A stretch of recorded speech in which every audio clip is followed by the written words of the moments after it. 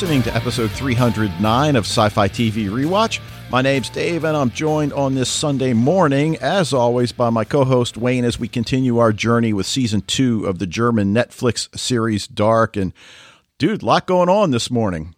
Yeah, it's a busy weekend, which is unusual as it's summertime, and I'm a teacher, so usually busy is not, a word I use much for the months of July and August, but we got U.S. playing the Netherlands in the World Cup, and we got recording to do. We got field hockey and lacrosse tournaments tomorrow, so all kinds of stuff. Yeah, and apparently Fred's not that big a soccer fan. I did message him about the match that, as you said, between the U.S. women and the team from the Netherlands in the World Cup final. Well, honestly, I'm not either. I really don't even like soccer even a little bit, but there is something special about the World Cup, and it is, you got to support the national team. So, and my wife's into it, so she plays soccer. Yeah, okay. So, well, I'm going to go watch paint dry in my kitchen. So. All right.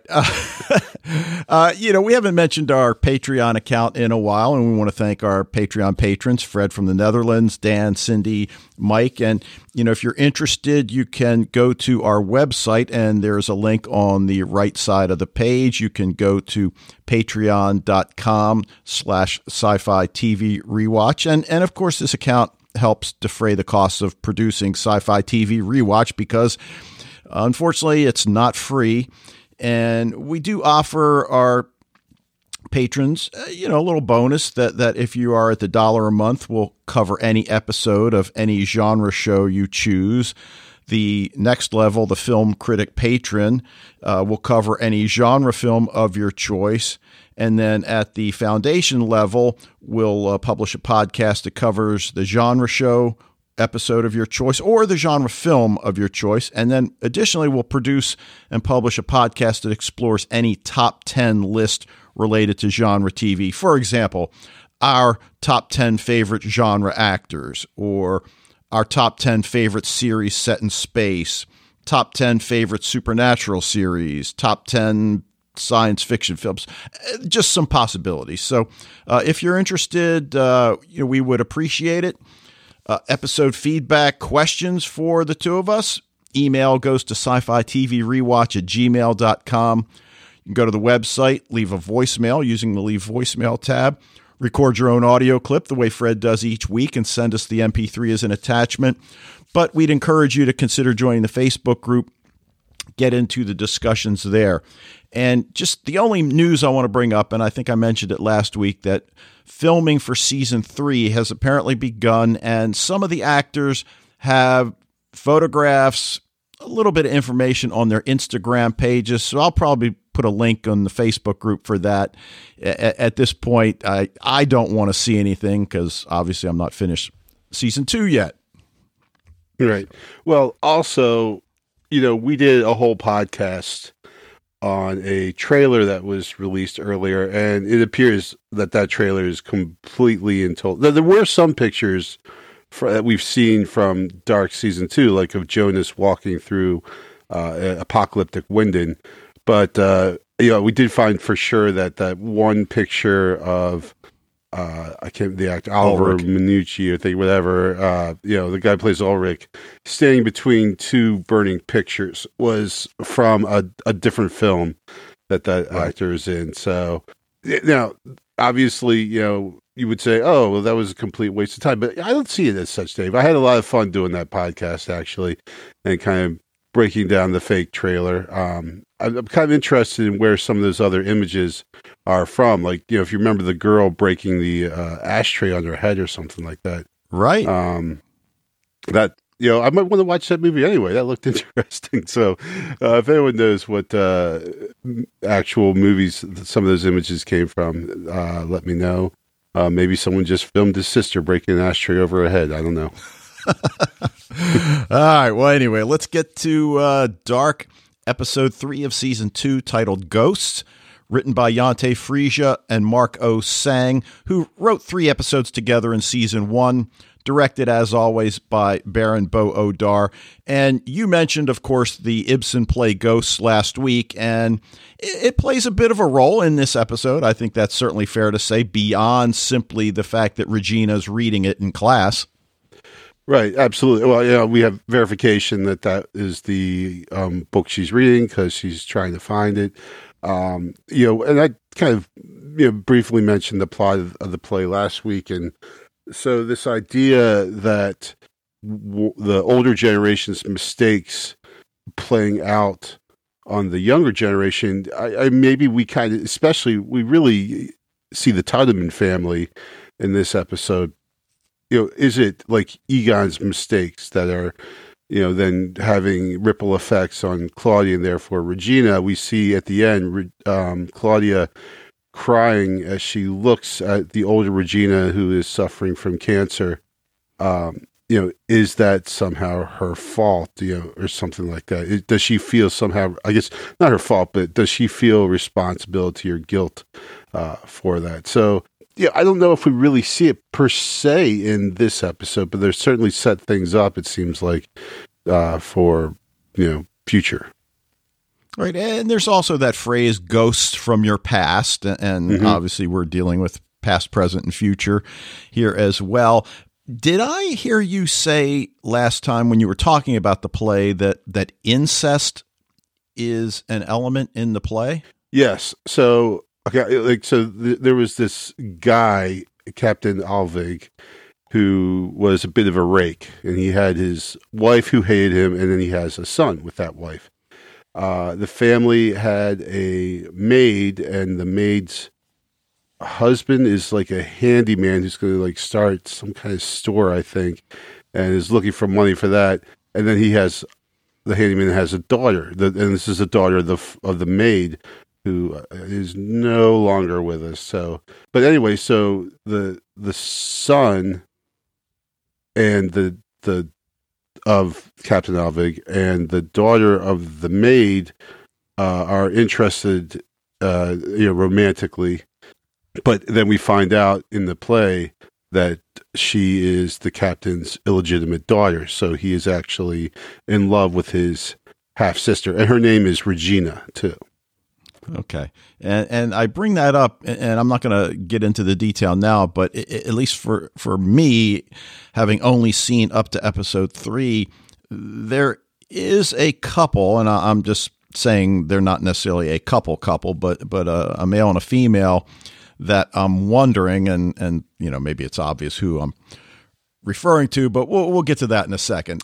Obviously, one of the theories that gets brought up in this episode, and certainly we've wrestled with it for a while, is the idea of the bootstrap paradox in time travel stories, where an object or information from the future is brought back to the past and then somehow used to develop something. What I find fascinating about is that the origin of the object eventually becomes rather murky, and that, certainly what came first, the chicken or the egg, it is almost like that. So obviously we're referring to the blueprints for the time machine. From whom did older Claudia obtain the original blueprints? I mean, I don't know if we find that out in the rest of season 2. Well, yeah, and it's all with Tannhaus, right? Because the machine itself, he creates from the blueprints and by reverse engineering or whatever, the machine, and then he gives it to Claudia, who then returns and presents it to the younger Tannhaus, who then reverse engineers it and everything. And it's the same thing with the book that he wrote, right? Right. She gives him the book that he will write in the future. So, like you said, again, that bootstrap paradox, right? Where does the book actually come from? He was given the book. He never had to think it up or anything like that. Or did he think it up? It's crazy. There's just no, that's why I think time travel could not actually physically be possible, because it's just too darn confusing. Right. And still, that's something that does plague my mind at this point. Who developed the original blueprints, who wrote the book? Did he actually write it, or did he simply have his name attached to it? And I guess he wrote it, but anyway, well, he wrote it, but then he wrote it from the book that he was given that he wrote, right? You know? right. Now we hear mention twice, at least, the White Devil, and I don't recall having heard that before. Did I just miss it, or is this the first time we're hearing it? I don't think you missed it. I didn't recall hearing it earlier either. Okay. I don't know if we heard it last episode, maybe one. I don't know, but it's not something. It definitely gets more play here. It's brought to the forefront, whereas if it was even mentioned before, it was something we easily would have missed. Okay. And at this point, I really don't have any idea of where we're headed with that. Obviously, there are the religious overtones and undertones that have to do with Noah, but at this point, I guess it's going to remain an unknown. It's just really quickly to comment on that, because, in America, especially, the term white devil has a very strong racial connotation to it. That I don't think that's what they're getting at in, like it's a term used to generically talk about, the evil that white people have perpetrated in America, to, especially the African American race. But, so that is clearly not like, so it's almost difficult to process that phrase and not think of it in racial terms here in America, but that's clearly not what they're getting at here. That's not what they mean. They just mean a devil, and then somehow they're associating it with the color white, which seems almost a paradoxical kind of image, because we usually think of the devil as being like in red or something, right? Sure, red or even black in terms of color scheme with like Prince of Darkness or something like that. Yes, exactly. Now, the other thing that's still really confusing me, and I don't know if we gain clarity throughout the rest of the season, the idea of these cycles that have run their course, and we're told that a new cycle is about to begin. And what exactly does that mean? I mean, again, I don't want you to necessarily tell me the answer, but is it something we understand a lot better than we do at this point? We'll come to understand more. I don't know, and again, like having watched it a couple weeks ago, some of the finer details maybe start to fade a little bit, but I don't think I completely, even at the end, 100% understand what the deal is with the cycles and how that plays into the overall big picture. And we do know that they refer to these seasons as cycles, right?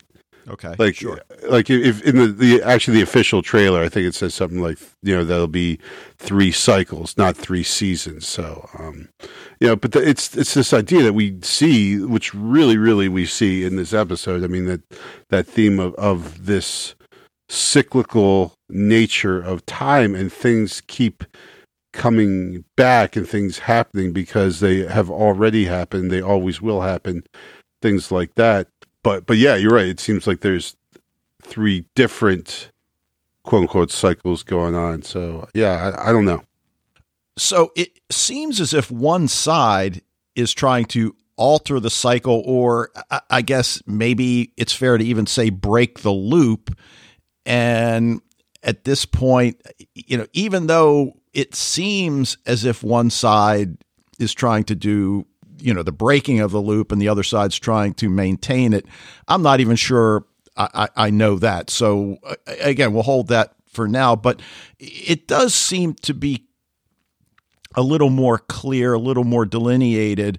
Helga tells Claudia to never trust Noah, and that takes place in 1987. Right. Agnes seems to now be working against Noah and with Claudia, but then she sort of betrays Claudia at the end. But does she, though? Well, exactly. And in my notes I have, or so it seems. Right. So I'm not exactly sure there.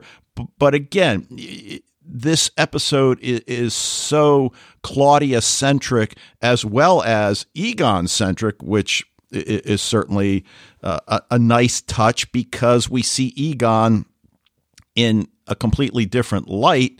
I don't know if we see him completely different light, but we definitely see more facets of Egon's character. Well, I started wondering whether or not this is some sort of a redemption arc for Egon, because the Egon we see in season 1 is this almost buffoonish character who can't get to the end of his work cycle, if you will, so that he can retire. He doesn't care about his job. He drinks. He's just a really unpleasant individual. And we don't see that as much. And maybe we even get some understanding of what led him to be that way. And if everything holds true, I mean, it apparently is that he neglects his wife. We certainly have seen him neglect his job in later years, but old Claudia implies that he got caught in the crossfire. So one of the questions I have as we get into the rest of the season, what happened to lead him to become the man that we see in season 1? And, we get a little bit of taste of that in episode 3. Yeah, certainly, young Ulrich taunts Egon about his wife leaving him.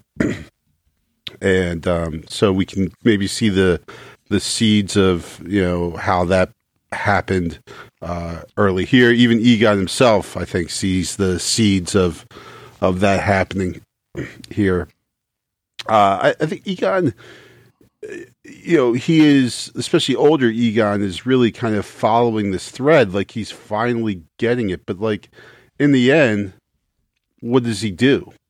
In the end, does he, it seems like it's pretty sure he understands that this Ulrich Nilsson, old man in front of him, is Ulrich Nilsson. He shows him Mikkel's picture, and then Ulrich immediately reacts. So clearly, someone from 1980s, although I guess Egon doesn't 100% know who Mikkel is, except that, remember, Mikkel did say that Ulrich was his dad when Egon first questions him, when Mikkel first got to 1986.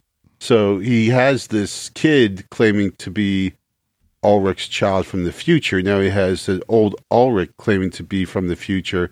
He shows him the picture. The kid Ulrich reacts. So even someone as thick as Egon would probably start to figure something out here. But I don't know if he quite gets there. And even if he does get there, he doesn't do anything to help either Mikkel or Ulrich. Okay, but I don't think he's quite ready to take the time travel leap quite yet. Right, but it seems like he's getting close. Okay. And if he watched more sci-fi, he probably would have gone there. Well, that's true. Now, as you mentioned, Ulrich at least now knows what happened to Mikkel. And I don't know whether that's going to give him any comfort. It certainly seems that the knowledge, I think, is what aggravates him more than the fact that his son is here in this time period. At least he knows his son is safe. The aggravation is over, why you didn't tell me. And of course, my response is, why on earth would you think he would tell you? Yeah. What reason would he have? Exactly, right. Hey, we got a kid who showed up here who no one knows where he is. Let's go tell the crazy guy's been locked up for 30 years. Right. So the other thing that occurs to me in this episode has to do with the parentage of a few of the characters. I mean, we see Tronte and Claudia, and we know they later have an affair in the 80s. We don't really know who Tronte's father is. Right. And that's what I was getting at earlier in the discussion. I know that we learn Noah is Agnes's brother. Yes. but I've also seen Game of Thrones. So Right. I just wonder. Yes. I don't know, and then that begs the question, because we assumed that her husband was a Nielsen. And now, especially given that this is dark, I don't think that's an assumption we can really make. Yeah, well, there's a number, and Fred mentioned this before too, but I had this in my notes, so I'm not poaching from you, Fred. I think we see, especially in this episode, it really does focus in on the missing parents here, right? Yes, like you said, obviously, Tronte's dad. Who is his dad? They've mentioned him a couple times. Seems like obviously the marriage wasn't great. I think there was some suggestion of abuse. We had speculated on it being Noah. I would kind of say a negative on Noah, just because, he actually seems like he behaves kind of as I guess we never really figured out whether he was a Catholic or a Protestant priest. Helga's mom, right, kind of comes on to him a little bit, and he definitely backs off, right? So he doesn't seem like he's that kind of a guy where that interest. So I don't see necessarily that, but you're right. Game of Thrones does kind of throw things, especially with time travel. I don't know. I just don't see it there. So I think we can probably, knock that one out, but still it leaves us the question, who is Tronte's dad? Now then that, let's follow this thread further, right? Who is, Charlotte mentions that Tannhaus is her grandfather, right? Yes. But she doesn't know who her parents are. She doesn't know who her parents are. So there's two parents missing there with Charlotte. And then Noah says Charlotte's name at the end. We're like, well, why is it Charlotte? Like that, that's like the biggest loop that this episode threw us was when he mentions Charlotte's name, because why would he in 1954 be mentioning her? Well, obviously, of course, he's a time traveler, but I don't even know if we've seen those two together ever at all, right? Yeah, sure. So two missing parents there, though that necessarily doesn't get displayed so much. Now, there is Helga. I have cheekily mentioned before, who would have a child by Helga. Not saying anything, but I'm just saying he's not necessarily the most sought after husband material, right? But he has a son, right? Sure. And so there is a missing mother there. Well, there's also Helga's father who is missing, because the mother has said in season 1 that he wasn't conceived in love, sort of implying that perhaps she was raped or something else, but we don't know who his biological father is. Right. And even Bernd, who is the father we met, is not in the picture. And the mother says something about he's going. Did something happen to Bernd that we didn't? I can't remember. I guess I always thought he was just traveling, or that's what I kind of thought. Then when she said that, I was like, wait, did something happen? So I feel like there's one more I meant to talk about. No, we said Regina. Then we said we don't know who Regina's father is, but you that's what kind of got us on this. So there's just all these relationships. Questions. Yeah, right. There's these questions, and normally, I mean, like, not that it's this idea of in a town as insular as Winden, where everyone knows everyone else, and we see people from the future popping up in the past and everything. Like, really anyone could be anyone at this point. But the fact that these omissions of parentage that we see here really kind of become a lot more glaring in this episode. Yeah. Now, we've only got 2 time periods that we're dealing with in this episode, 1954 and 1987. And in that opening scene, we're in 1987 because we immediately see the familiar wallpaper from the bunker. And Noah straps young Helga into the chair, which appears to be a more elaborate time machine than we've seen previously It's actually now an enclosed chamber. I guess maybe this is just another variation on Claudia's blueprints. Again, I don't know if that's something we're going to learn. Yeah, that was the time machine that Noah was trying to make, that was like powered by little boys, right? Or something like by young men or something like that. I don't know. I never really kind of figured out what that whole deal was with with Noah's version of the time machine. And especially now it seems like with multiple, like, because again, like we don't know if we see this suitcase that Claudia is carrying around 1987, but then, Jonas has one in, 2020.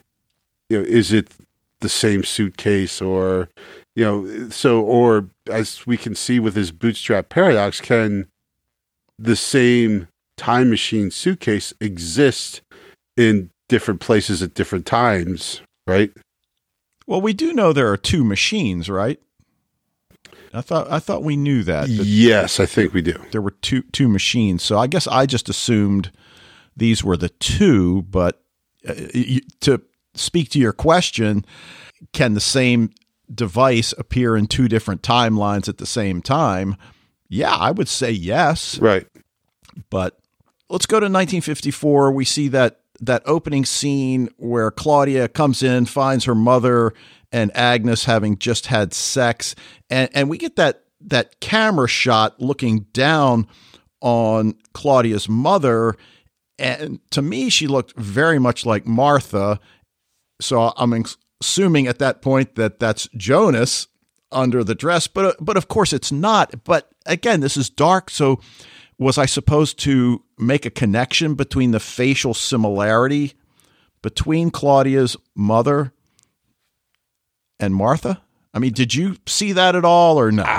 You knew right away. Did not necessarily see it, but now you say it, I kind of, I see where you're getting at there. But no, I didn't make that connection. Okay. But that was now, awkward scene there. Yeah. Now, obviously, the big event in the 1954 timeline is the return of young Helga, who's been missing for 7 months. And we go back, Ulrich traveled through time, beat the crap out of him, left him presumably to die in the bunker. He gets sent through time to 1987. But what I noticed, number one, he's been gone 7 months. He obviously looks good. His clothes, which are clearly from 1954, look perfect. Perfectly clean, perfectly laundered. So I'm wondering, did he wear this set of clothes for 7 months? Or is it something like, well, he's been gone for 7 months in 1954 time, but he hasn't been gone that long in 1987 time? Exactly, right. He could have been gone just like a day or two and been sent back just 7 months later. Right. But he hasn't spoken since he's returned. And again, I keep bringing up Game of Thrones, but it's almost like his mother's attitude towards him reminds me of Catelyn Stark with Jon Snow, that treating him like this bastard, and that even though she gave birth to little Helga, I mean, how could she be that cruel? Yeah, again, and we talk about parents and the ghosts and all this stuff about how the one generation affects the next, and yeah, you're right, it's awful. I mean, he's just a little kid here, and the mother is definitely not a warm, loving mother. She reads from the scripture or whatever, or it's, I guess Noah maybe is reading it, and she's kind of shaking her head. Yeah, what she's doing, she starts quoting scripture. So I don't know, you haven't seen The Handmaid's Tale, have you? Well, season 1. Okay, so like all the people and all the under his eye and all this religious stuff that's going on there in Gilead, I get that kind of same religious zealotry maybe from Helga's mom as well. Okay. And then it also begs the question, when Noah comes to their home and asks his mother for help. And we see Helga run immediately to Noah and hug him. So has Noah brainwashed the young boy in the time that he had him in 1987? I mean, that seems to be what makes the most sense, because clearly he's happy to see him, and Noah asks him to read a passage from the Bible, which he does, which then thrills his mother, who sees this as some kind of a miracle. But I guess I go back to wondering about their relationship in 1987 and how long the two were actually together there. And that actually, it said that you could go back anytime, but it doesn't seem like the time machine does. I think it takes you back to that day that you are, right? But 30 That's what years I thought earlier, right? So yeah, I guess we assume that Noah has had Helga for like 7 months. Right. That's my assumption. And, Yeah. to speak to the issue about the clothes, maybe I'm traveling into the weeds too much, but what the hell is going on with young Claudia and Tronte as they're walking to school together? And she starts asking questions about his mom. Yours. And he says that his mom was sad all the time and that he lived in a home, which then seems to imply that perhaps his mother was institutionalized for a while, and that he was a ward of the state or the city or whatever. And then, as you said, suddenly it's like, okay, will you show it to me now? And he drops his pants, and I guess she liked what she saw back then and remembered once they got older. But again, I don't know what the point of that scene was, other than to establish the details about his mother and her emotional state.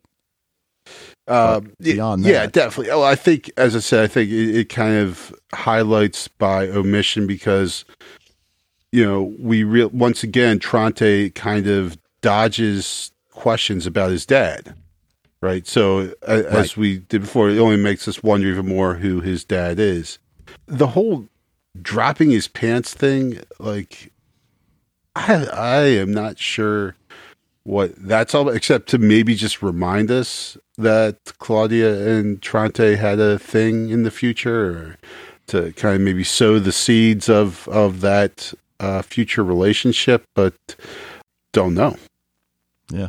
But then we see the scene with Agnes in 1954 going to the bunker where she meets old Claudia. So clearly these two have had a relationship for a while now. Mm-hmm. And she's told that they sent Helga back. Noah has also returned. And Agnes says she's not afraid of Noah. And we piece together through this conversation that she and Noah are brother and sister. And then this is the first time we hear about the fact that they're preparing the next cycle. Again, implying that there is a measure of control in these loops. So who is doing the controlling? Is it Adam, who we met last week? But I love when she tells her, though, that my mother loves you and would make you happy. This is older Claudia telling Agnes. So, when we wonder, okay, we know Egon's wife leaves him.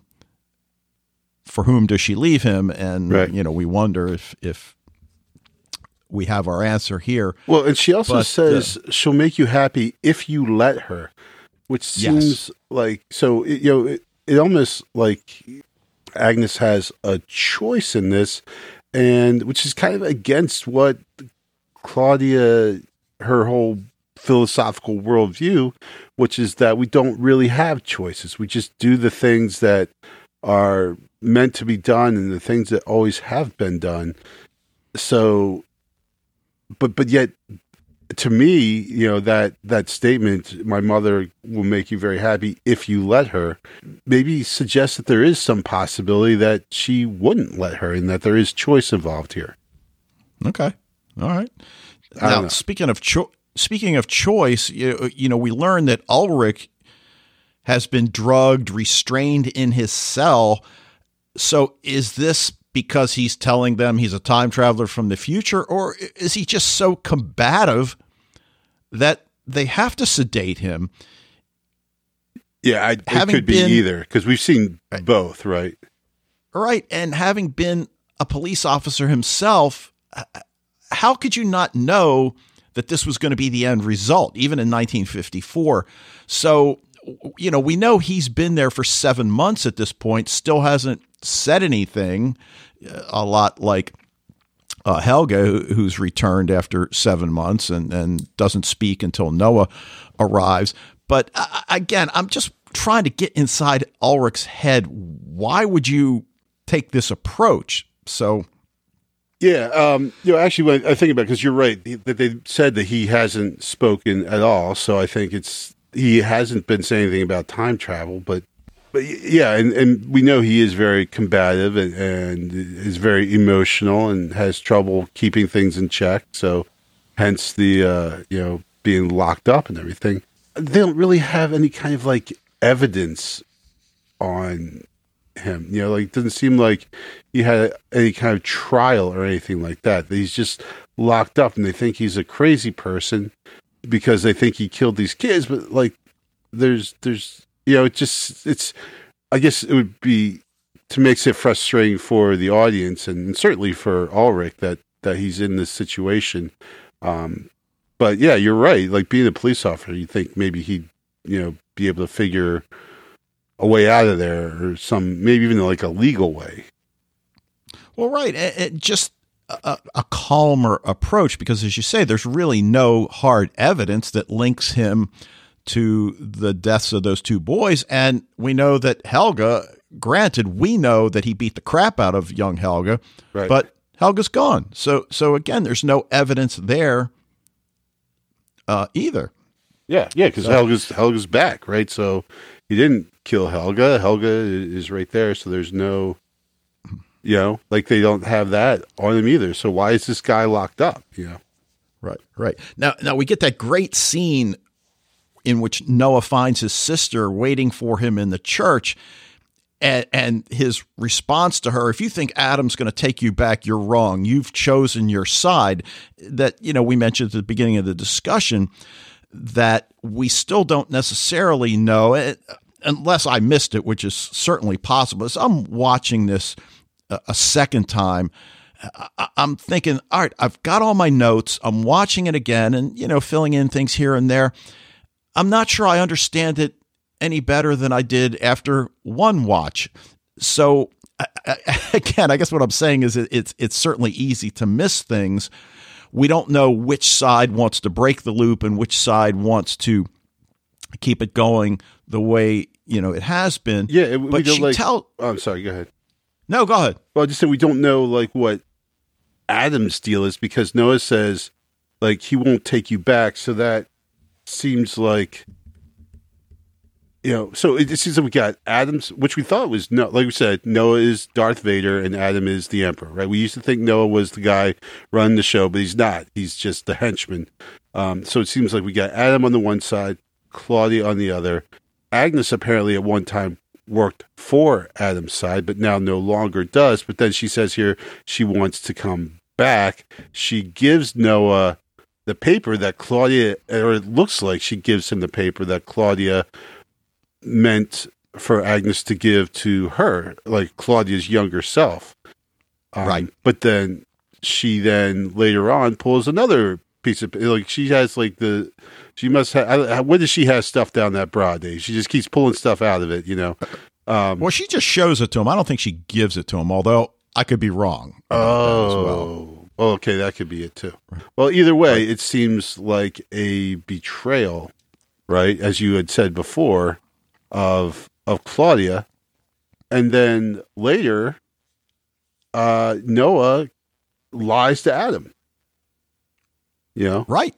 Right about the missing pages, yeah. and in fact, that's what she's using as her bargaining chip that I know where the missing pages are. And of course, she knows that Adam is interested in those missing pages. And of course, that's one of the frustrating things in episode 3 is that we get a brief glimpse of these pages and we see Noah's reaction, but we really don't know what's on them. And even when you freeze it and you stand in front of your, 55-inch television, you still can't really see anything. Plus, it would probably be in German anyway. Exactly. But it seems like it has something to do with Charlotte. And we saw Charlotte reacting to, again, is it the same pages? I don't know. When she's going through Jonas's stuff, when they're interviewing Regina, we see her react, and then she just leaves Klaus in there to, Uber it home. So, there's all kinds of people seeing these pages and reacting. And actually, I don't know if Charlotte was reacting to these pages per se, but yeah, I mean, the people are looking at paper and it's affecting them tremendously, and that just doesn't happen much in the digital age anymore, I guess, is what I'm saying. Right. Now, on the one hand, the thing about Claudia's eyes being different colors obviously becomes part of this episode. And sometimes I get the feeling that the writers are pushing some things too far, too hard. And I'm still a little bit torn about how I feel about this. But old Claudia goes to see Egon, who, of course, is her father, and he does not recognize her, but he does notice that her eyes are different colors, like his daughter's. And of course, there's no reason he would make that connection that, oh, you must be my daughter from the future. But speaking cryptically, she tells him she's sorry the way things have transpired. And, we kind of alluded to this earlier, but it sets up that later scene when she uses the exact same language, which, is pretty cool with and certainly the older Claudia, kind of left that as like a hint, right? She goes to see her dad. She uses the exact words that she knows she used back then. Right. And so, Egon's got this old lady with heterochromia saying the exact same words that his daughter, who has heterochromia, will say to him. So that's why I think, he is maybe piecing together the time travel stuff. But again, for Egon, it's just not coming, it's just not getting there. Right. And I wonder if it's these words that haunt him for the rest of his life, that you're too good a person. The world doesn't deserve you. And again, he certainly recognizes, the problem, even paradox, if you will, between two people of this wide range in age with the same issue with their eyes. You said it, I forgot, I didn't have it in my notes. But what does that mean?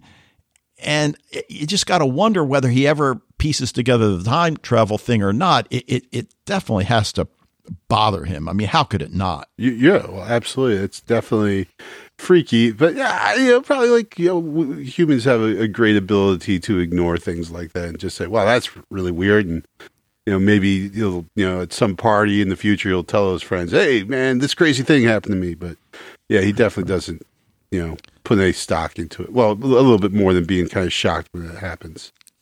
Right. Now the one scene that I'm still unclear on, old Claudia goes to see Tannhaus, who's in the early stages of building the device, whose purpose he still doesn't know.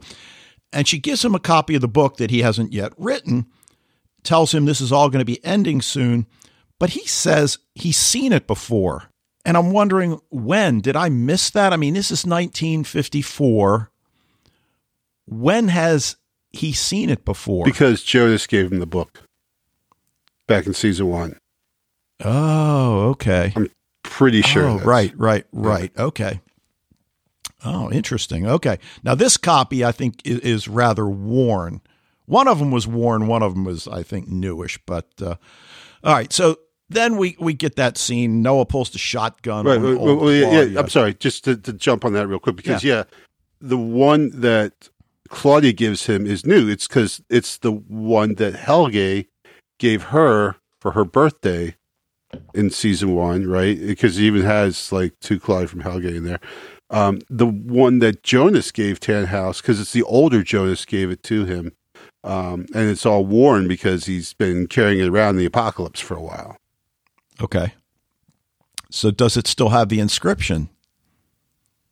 That's a good question. Probably. Okay. All right.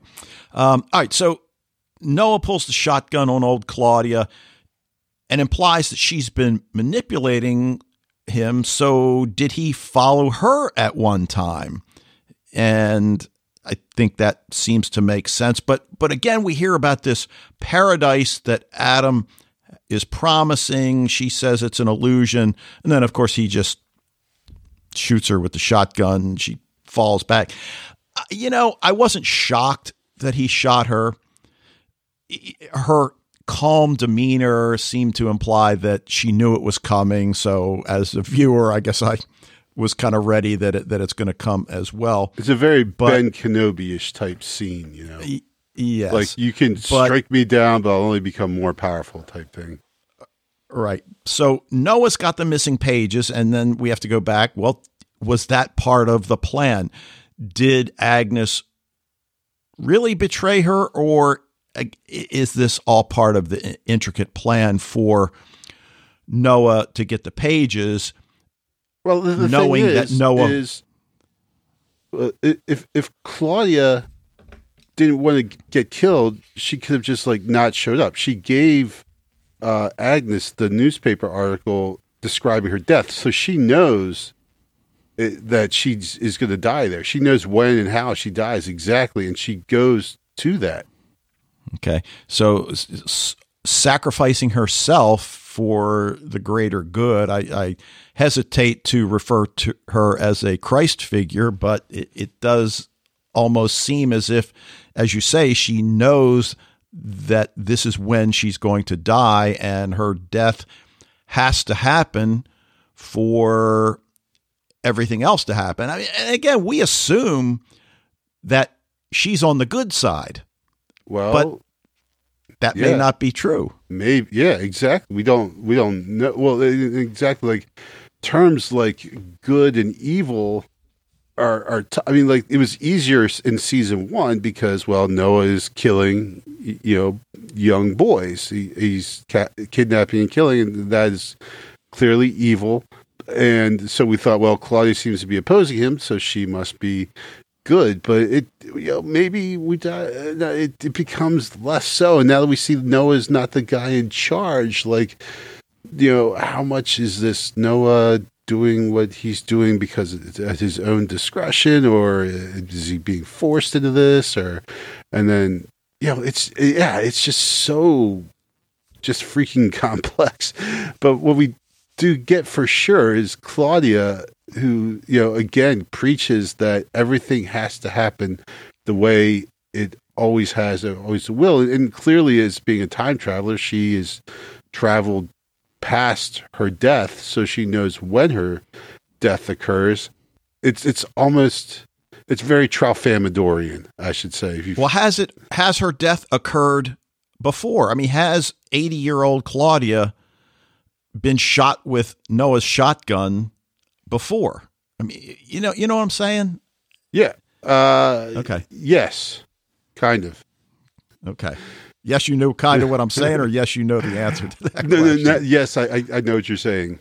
Kind of. I don't know the answer to that question, but I think it's just, so like in Slaughterhouse 5, the Tralfamadorians tell Billy Pilgrim that they see life as not as a single point, but as like looking at a landscape of the Rocky Mountains, right? Where everything that has happened and is happening and will happen, they see it as one. So you almost really get that sense, because yes, Claudia is being killed here, so it goes, but she then still could be traveling to 2054. but obviously, just as far as a linear person, Claudia dies here, but she still exists in other time. Well, we know she exists in 1986 and 1987. So she's being shot in 1954, but yet she's in 1987 at some point and beyond, probably 2054 and beyond, Right. And she will age and get shot again. Right. So basically what you're telling me is that Brandon Stark is a Tralfamadorian. Yes. Okay. All right. Cool. All right. So 1987, we get that scene where Regina is scrambling around. I know I'm late, Mom. You don't have to say anything. And she finds her copy of Ghosts. Claudia's got the time machine and asks her daughter to skip school, which naturally kind of freaks her daughter out because they don't have the closest relationship, it seems. And again, teenage daughter, mom, not unusual to, be butting heads at that point. But then mom tells her that her hair makes her look older. And of course, we're not sure what this is all about. The two hug. But then it brings me to that later scene when Claudia has traveled to 2020 and is looking on her older daughter, Regina, who removes her scarf to reveal the bald head. And I'm thinking that the lack of hair makes her look older. And these two scenes are connected in that way. Yeah. And it just kind of chilling. I even get chills right now, even thinking about it. But it's almost as if Claudia is saying goodbye to her daughter in 1987, as if she's afraid something may go awry. And of course, we know what she's going to do. And then her daughter says, I'm out of time. I have to go. And I'm thinking, I love that line because, again, we know she doesn't mean it the way we can interpret it, but still, I love the line. Yeah, no. I'm out of time. That's great. It's the perfect line. I think you pretty much nailed it there. Well, coupled with that also is this.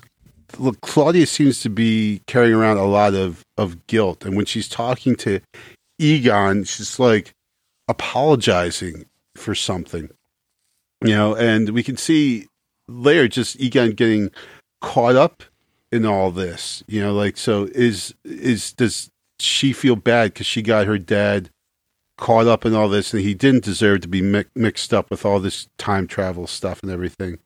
Does she feel some sense of, obviously there's this sense of maybe I wasn't there that much. I was working a lot when she was young and she was a kid and we never had a close relationship. And she regrets that, or are there other things that she regrets that when she sees Regina and that she's suffering from cancer? Does she, is there, are there's tears kind of coupled with some sense of guilt as well? Right, and we know that older Claudia and Agnes Nielsen are working together. Did Claudia place Agnes in Egon's home, setting up the relationship between the two women? Maybe that's part of what she's apologizing for. But Claudia goes to see Helga in the hospital and asks why he gave her the book that we've mentioned several times, to basically recognize the fact that she's been named head of the power plant in 87. And that's when he brings up the whole struggle between good and evil. The travelers can undo everything that happens. If we succeed, none of it happens, and tells her to never trust Noah.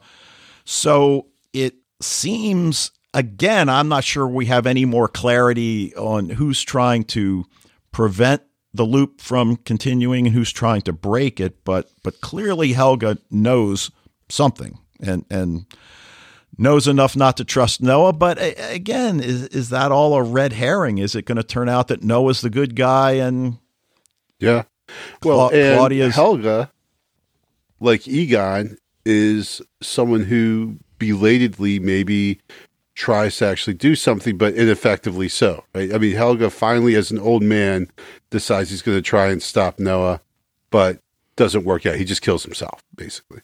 Right. So, it's, so I see these two characters as being very similar.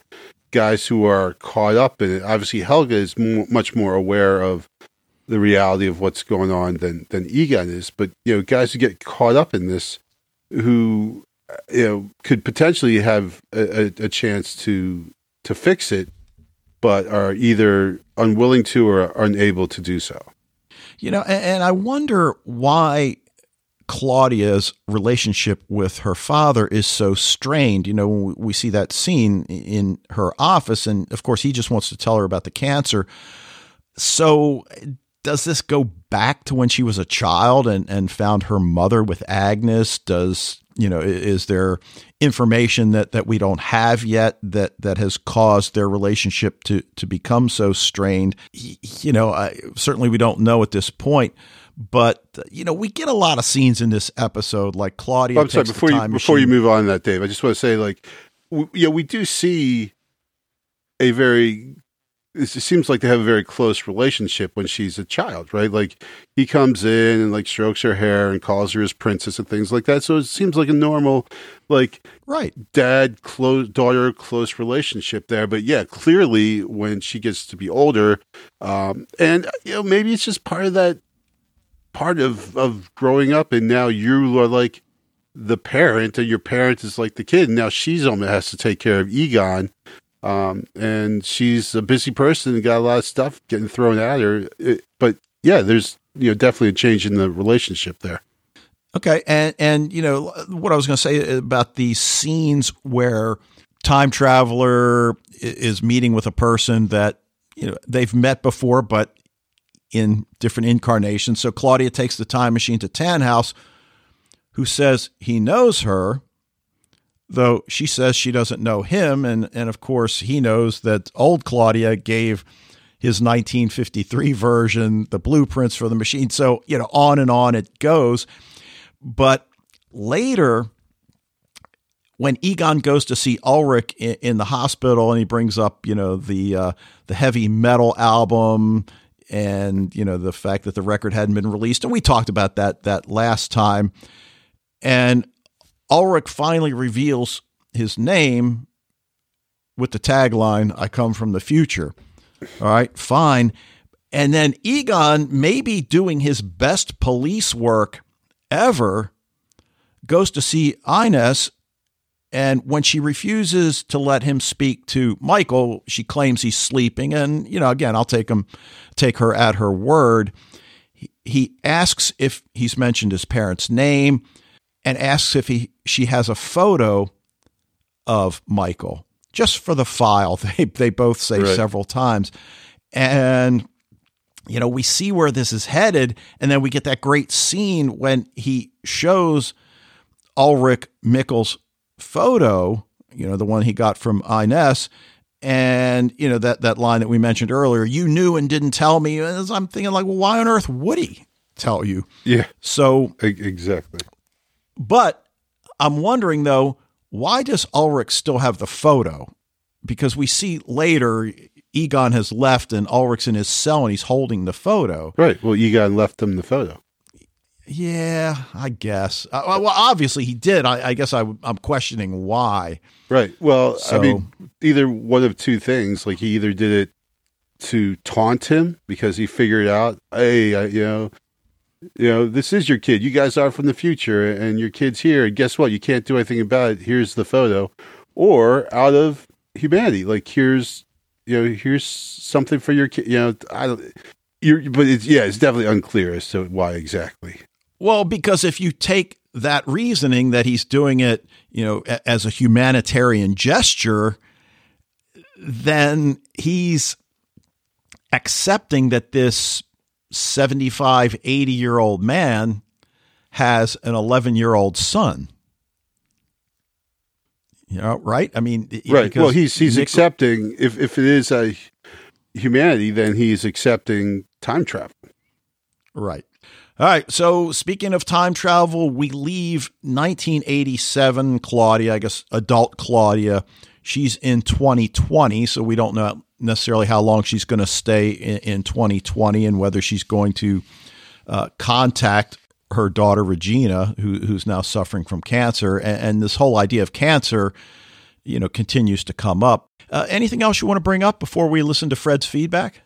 There's a lot. I mean, there's just so much. And for an episode that, like, as far as if you look at like action, there's like zero action in this. But as far as except for the Tronte Claudia action going on there, but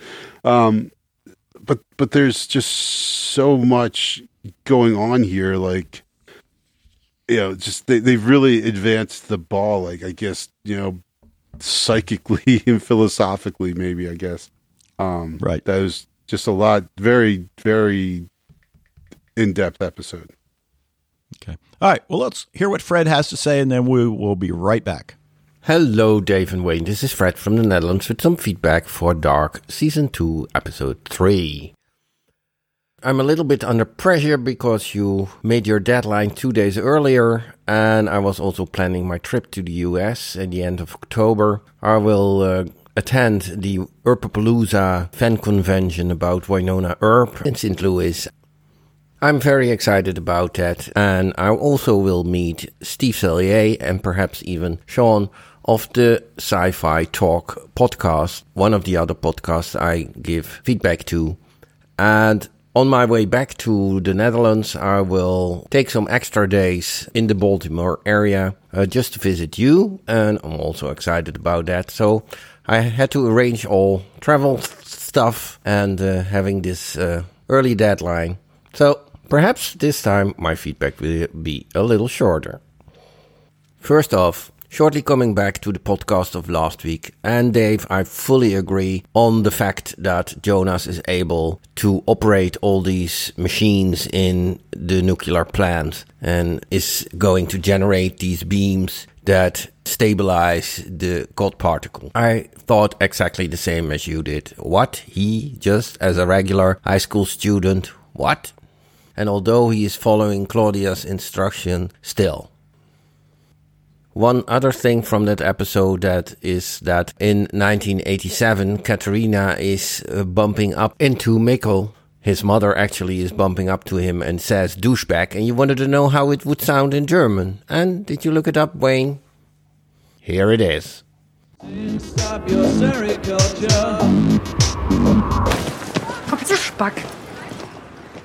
My wife being German, I do know a lot of German swear words, but I didn't know the word speck as translation for, or actually as the original for douchebag. But speck actually means a very skinny child, skinny person.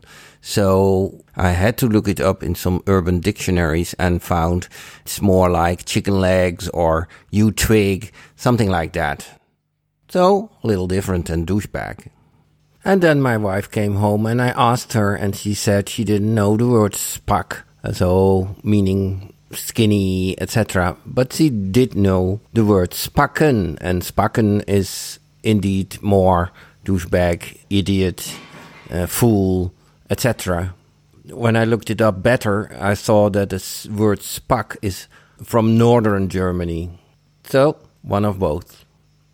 And sorry about me calling Mikkel Mats in the last podcast when I was talking about Jonas taking his mother Hannah back to 1987 and seeing Mikkel there in Ines Kahnwald's care. Okay, into episode 3.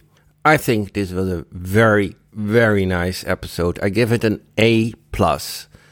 Especially the scenes between old Claudia and her younger dad, Egon, in 1954. Very touchy scene that she is apologizing to her younger father, and followed by the scene with Egon at home with his daughter, looking into her eyes, seeing the two different eye colors, and then hearing from his child the same phrase that the older Claudia just told him. Also the scene between old Claudia and Agnes Nielsen, so the 1957 Agnes Nielsen, and Claudia is telling her that she should take care of her mother because her mother really loves Agnes. Another very touchy scene is the scene between the older Claudia and the 1987 Claudia in the nuclear plant.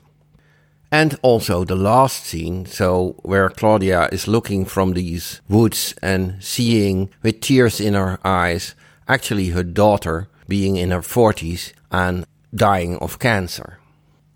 And I want to give credit to Lisa Kreutzer, who is playing the older Claudia. I think we do a bad job with this German Netflix, because if we are talking about other series and giving feedback about them, we very often also call the names of the actors, whereas here in this German Netflix series, or perhaps even series from other countries, we just say things like the actress that plays Katerina or the actress that plays Martha, etc. I think they earn more credit than that. Okay, another topic is Egon Tiedemann as police officer. I thought he was a little silly and not the brightest star, although he has a daughter that runs a nuclear plant, but whatever. I think he is much brighter and has much more insight than we initially thought, and especially in this episode we see this. He is not so silly as he looked like. Although Ulrich is telling him that in this psychiatric institution, something like, you still don't get it. Well, I think eventually he gets more than Ulrich thinks. Completely different topic. Of course, it's very interesting to find out that Noah and Agnes Nielsen are brother and sister. And that they don't like each other. So it looks like they are on a different side of things. Also something special to discover in this episode that Agnes Nielsen in the 1950s is fully aware of time travel. And I'm still wondering who Tronte Nielsen's father is. And another thing is, of course, Claudia is born out of this, but we also don't know who the father of Regina is. So, is that Tronte? Because Claudia and Tronte had an affair. And there are more relationships like that. Like, who the hell is Peter Doppler's mother? With whom did this silly Helge get a child? And actually quite a bright child, although we don't know if Helge is not the brightest light as said in this episode by his mother, and certainly after his injury not anymore, that he gets an academic son, because Peter Doppler is a psychologist. And what about the phrase in the end from Noah saying something about Charlotte? I mean, I haven't seen any relation between Charlotte and Noah so far. Okay, that was all for this time. Greetings, all the best, Fred from the Netherlands. P.S. You announced that this series will get quite a strain of straight A's from the both of you. I really wonder if this is one you will give it a plus even, like I did. Greets, Fred. All right, so as you and I both know, Fred is planning to come to the United States in October, and the plan is for us to get together and, beyond that, maybe a little recording session. I guess we'll see when the time finally arrives, but definitely looking forward to that. Now, Fred gives the episode an A+. I'm certainly going A. Yeah. A, and I don't really do A pluses that much. Right. Maybe season finales and sometimes season premieres. It is a damn good episode, though. It was really good. As you said, it pushes so many storylines forward. There's just, the intricacy of it, the acting. And Fred brings up in the feedback the fact that we don't refer to the actors by their actual names is probably something that we should try to remedy. You mentioned the actor that plays 2020 Ulrich by name, and so and the only reason I knew that is because I was looking it up to try and figure out, searching for photos of him to try and see if we got took with that old trailer. So, right. So, Fred, I think you're right about that. That is something that we need to do a better job. I'm terrible with it. I never know the actors' names really, unless they're famous American or Canadian actors. But I think you do actually a decent job of mentioning, at least trying to mention the actors and actresses' names every once in a while. But I'm off. Right, but as you said, I don't want to make an excuse. I think the reason, and it's probably not a very good reason, is that the actors in Dark are not likely to come across our paths again once Dark ends. And that is probably not a good enough reason. But you did get an answer about your question about the word douchebag in Germany. So, yes. Fred does mention that, which is pretty awesome. A lot of emotional and as Fred says, well-played scenes. And I mean, the acting, look, we talk all the time about the casting directors. And I think somebody mentions this in the Facebook group. What a great job they do finding actors of different ages that really look like the individuals.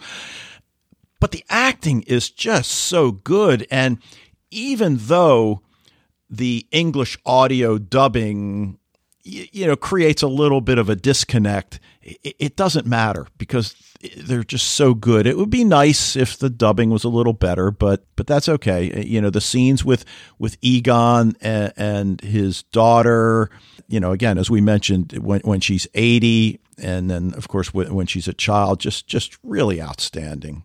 Yeah, we've mentioned before. It's no doubt, it's just, and especially it's funny to see how many people still are saying how they thought the actor playing, and I know I'm saying just what we said we would do better, playing the older Ulrich, how much he looks like the younger guy. It's just crazy.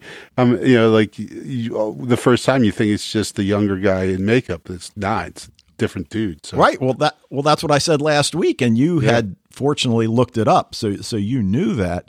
He also mentions the fact that it's really refreshing to see Egon in I think Fred uses the word brighter. In other words, he's more intellectual than we've seen him. He is figuring things out. He is being a good cop. And the way we see him in so much of season 1, again, it's really nice to see him in this, in this different approach as he is figuring things out, whether he's going to make the leap to time travel. I guess we'll see. He also mentions a lot of the parentage questions that we mentioned during the discussion. And as you point out, Noah saying something about Charlotte, what the heck? Yeah. And I'm hoping that that's something that gets addressed in episode 4 relatively quickly, but I guess I will have to wait to find out. I mean, that's just such a big, hammer to the side of the head. You're just what? Charlotte? What the hell? Because, if anything, we've seen her as being not really central to this, right? She doesn't know about, the time travel. Her husband does, but she doesn't. We see her as the investigator, the kid looking at the birds and trying to figure out what's going on, So we haven't really seen her as being at the center of this. And all of a sudden it seems like when Noah mentions her, we're just wait, what? So that was a big loop-de-loop. Yeah. So it sounds like you and I are both going to go with a straight A. Yep.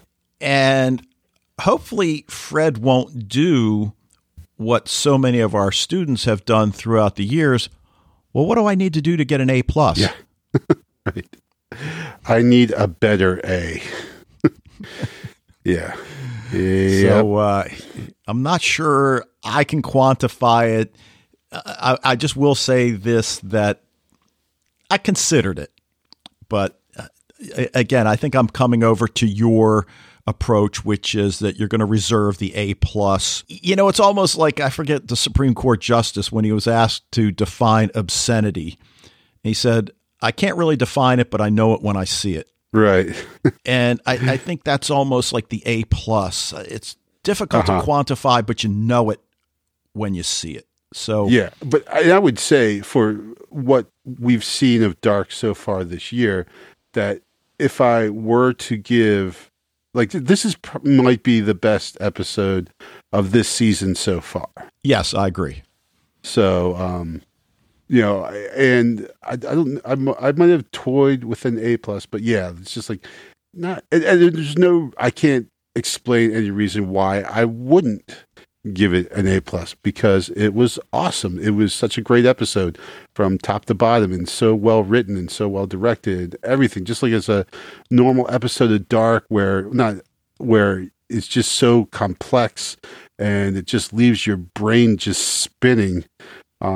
It's just really good. So, all right. Anything else about Fred's feedback? Nope. I don't think so. Okay. Thank you, Fred. Great stuff as always. And I guess we'll leave it there. And that's going to do it for this episode of Sci-Fi TV Rewatch. We want to thank you for joining us. Love to hear what you think about Dark, The Magicians, anything else going on in genre TV. Encourage you to join the Facebook group and share your thoughts with the Sci-Fi TV Rewatch community. If you're already a member, spread the word, bring people into the group. Emails to sci-fi-tvrewatch@gmail.com. Voicemails can go via the SpeakPipe tab, which you can access through the website. We'll be back next week to continue our discussion of Dark with the Season 2, Episode 4, titled The Travelers. But until then... I just came up with a good idea for the state of Colorado. Their new state motto should be, out there are still tender buds to be plucked.